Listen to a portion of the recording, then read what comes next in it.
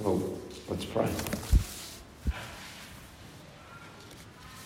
Heavenly Father, we pray that you would make us open now to the things that are from above and the one who is from above, Jesus Christ, your Son, in whose name we pray. Amen. Well, today I want to talk about being open to what is from heaven. Our passage from John lifts our minds by steps from the earthly to the heavenly. We begin in the Judean countryside, where there are two groups of people baptising fellow Jews who come to seek it. The more established group is the one gathered around John the Baptist.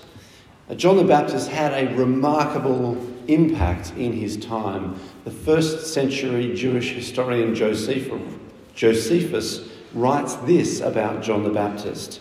He says, "Many people came in crowds to him, for they were greatly moved by his words. Herod, who feared that the great influence John had over the masses might put them into his power and enable him to raise a rebellion, for they seemed ready to do anything he should advise, thought it best to put him to death.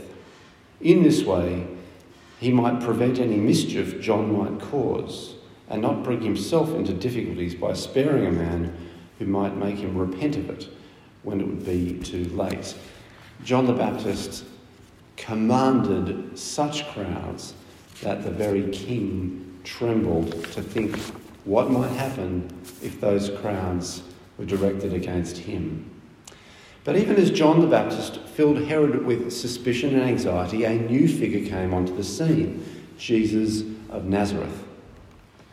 This is very early in Jesus' career, perhaps his earliest public ministry. It developed alongside John's and shared his message, that John's message, according to Matthew, is the kingdom of God has drawn near, repent. And according to Matthew, this was also Jesus' first preaching. The kingdom of God has drawn near, repent. It became clear, however, that this new preacher was at least as compelling as John. For in our passage, John 3:26, John's disciples come to him and say, "Rabbi, that man who is with you on the other side of the Jordan, the one you testified about, look, he is baptizing and everyone is going to him." Now, we human beings are very concerned with what others think of us and where we see ourselves in the pecking order, in the status ladder. When in Formula One, the rookie driver starts posting faster lap times and scoring more points than the older, more experienced teammate, then tensions can arise. Or when the new girl at school, Layla, gets the lead part in the school play that everyone expected Sarah to get because she always got those parts, again, tensions can arise. It's hard to take when suddenly we find we have a rival. We aren't perhaps as important as we used to be. It's hard to take when someone newer, someone younger, someone fresher becomes in some way more popular and looks like replacing us. Perhaps John's disciples were concerned about how John would react in this situation. Perhaps they thought they could console John by complaining about Jesus. He's not so great. He's just a copycat, really. Like, he stole your message. He's even stealing your signature move, baptism. I don't know what people see in him. This would be a very human response. And for John to struggle within to know what to say about this shift in popularity would also be a very human response that you can imagine. But John does not operate quite like this. He does not operate just according to the rules of the earthly, the human, the pecking order and the concern for success and reputation and legacy. John's take on what is happening is completely different to that. He is actually full of joy at this development. So secondly, John has been waiting and listening for the one who would surpass him. And so he lifts his disciples' minds beyond human comparisons to God's purposes. John is not in this preaching and baptizing thing for himself, you see. He's in it for what it means for his people, for what God is about to do among them. This is what he has always said. He reminds his disciples of this. You yourselves can testify that I said, I am not the Messiah, but am sent ahead of him. What John really wants is for the Messiah to come. Because when God's Messiah comes, when God's chosen ruler, God's anointed king comes, it means that God comes. God comes to restore and to bless his people. And the prophet Isaiah talks about God coming as a bridegroom to Israel, his bride. Here are Isaiah's words of hope and comfort to an Israel brought low from Isaiah 54. Do not be afraid. You will not be put to shame. Do not fear disgrace. You will not be humiliated. You will forget the shame of your youth and remember no more the reproach of your widowhood. For your Maker is your husband. The Lord Almighty is his name. The Holy One of Israel is your Redeemer. He is called the God of all the earth. Or a couple of chapters later in Isaiah 62, again, comforting words come to the nation of Israel. No longer will they call you deserted, or your name be desolate, but you will be called Hephzibah, and your land Beulah. For the Lord will take delight in you, and your land will be married. As a young man marries a young woman, so will your builder marry you. As a bridegroom rejoices over his bride, so will your God rejoice over you. And John sees himself in this relationship between bride and bridegroom a bit more like the best man. He says in verse 29 of chapter 3 of John, the bride belongs to the bridegroom. The friend who attends the bridegroom waits and listens for him and is full of joy when he hears the bridegroom's voice. That joy is mine, and it is now complete. So John doesn't see Jesus as a threat, but as a longed-for arrival. He's been waiting and listening for the one sent by heaven, not building and guarding his status on earth, because he's not in this for himself. And because he's not in this for himself, it's natural for him to say, he must become greater and I must become less. So, John the Baptist lifts his disciples' eyes from earthly gains and losses to joy at what God is doing, fulfilling Israel's prophetic hopes, coming to make her his again. And then, in the last part of our passage, John the Gospel writer lifts our eyes higher again.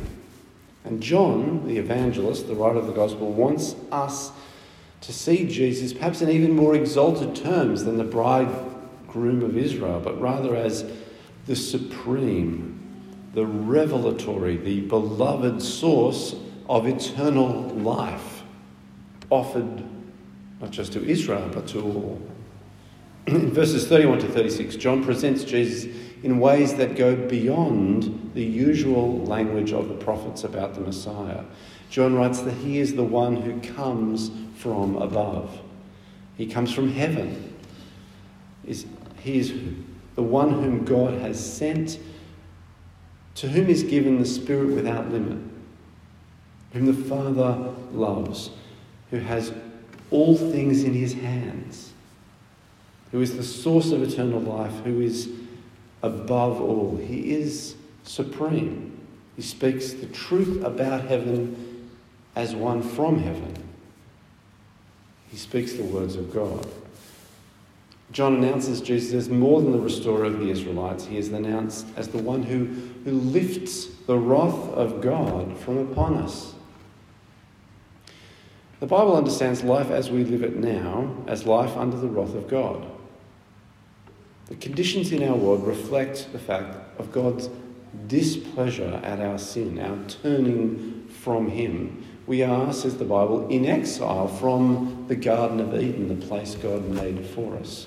We are afflicted by pains, by disorder, by toil, by decay, and ultimately by death. Our natures are crooked and dull, blind, and in need of healing and forgiveness and reconciliation with God. This is life under the wrath of God. And there are many who think that this life that we currently live is the only life possible for us, whose creed might be, there is no one who is above all. We are all from the earth and belong to the earth and speak as those from the earth. The one who comes from heaven is a myth. Now, there's no openness to heaven in this attitude. No room for the Son who comes from heaven. Only room for the earth, with its jostling and hustling, with its rising up and crumbling down, with its giving and taking away. And those who admit no openness to heaven, no God beyond the earthly, might say, well, at least I don't swallow all that crazy nonsense that my gullible spiritual friends believe. Ghosts and souls and afterlives, crystals and chakras and visualizations, healings and miracles and evil spirits. At least I deal with what is right in front of me. It can be touched and tested, the stuff of daily reality. Now, it is true that people can get carried away and have a lurid fascination for all kinds of spiritual claims and an uncritical readiness to roam gullibly through the marketplace of spiritual notions. It's also true that we can be uncritically ready to breathe in the atmosphere of skepticism. To think no one has been sent by God or speaks the word of God just because that's the air we breathe. To think we're all from the earth and belong to the earth and the one who comes from heaven is a myth is because that's what the people are saying. Openness to heaven, to God's true work, and his true word is harder than being closed to heaven. But it is possible to live with this openness to heaven. John the Baptist shows us something of what it is like. He describes himself as the friend who attends the bridegroom, who waits and listens for him. Where is your attention? What are you waiting and listening for?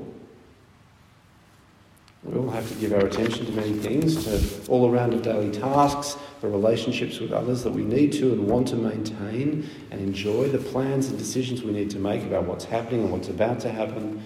But in and behind and beyond all this, are you waiting and listening for the bridegroom's voice? For the voice of Jesus? Not an audible voice, but the way he has of speaking to our hearts through the scriptures, by his Spirit, in all the circumstances and encounters of our lives. This is why Christians kind of encourage each other to have the habit of a quiet time, a regular time set aside to read the Bible reflectively and prayerfully, to ask the Lord to speak to us, to teach and guide and encourage and guard our way, to wait and listen for his voice. And there is joy to be found in this. John says, the friend who attends the bridegroom waits and listens for him and is full of joy when he hears the bridegroom's voice.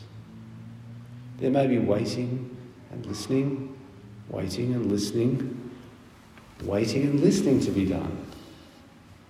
There is also the sound of the Lord's voice whenever and however it might come, and that voice brings joy to those who wait for it, who listen for it, who hear it. And the day came when John the Baptist said, that joy is mine. And it is now complete. Hearing the voice of Jesus takes us beyond ourselves. He must become greater. I must become less, said John. This turns the logic of our earthly existence on its head. Because if we are not open to the one who comes from heaven, we might naturally think, I'm afraid of being nothing. I must not become less. Or we might think, I'm full of potential. It is for me to become greater, not less. But when we believe in the Son of God, we have eternal life, and we are moved to say, he must become greater, I must become less. And that is a joy. There is a possibility for us beyond living as we do now under the wrath of God in this earthly state of life. There's a possibility for us beyond living in a life caught up with ourselves and closed to God. Whoever believes in the Son has eternal life. I want to encourage you to become and remain open to what is from heaven. I want to encourage you to wait and listen for the one who comes from heaven, to believe in the Son. For when he speaks, his voice brings a living joy to those who hear it.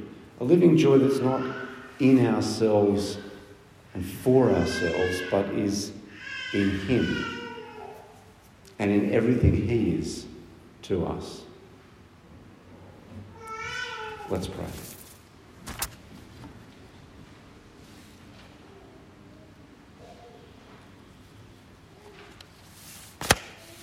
Heavenly Father, teach us to be open to the one who is from heaven.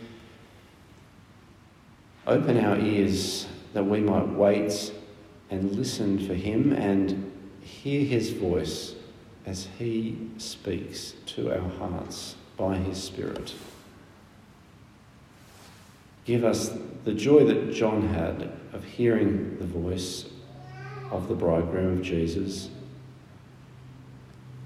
and may that hearing change us so that we become those who have eternal life and who are able to say with joy, he must become greater, even as I become less. We pray all this in Jesus' name. Amen.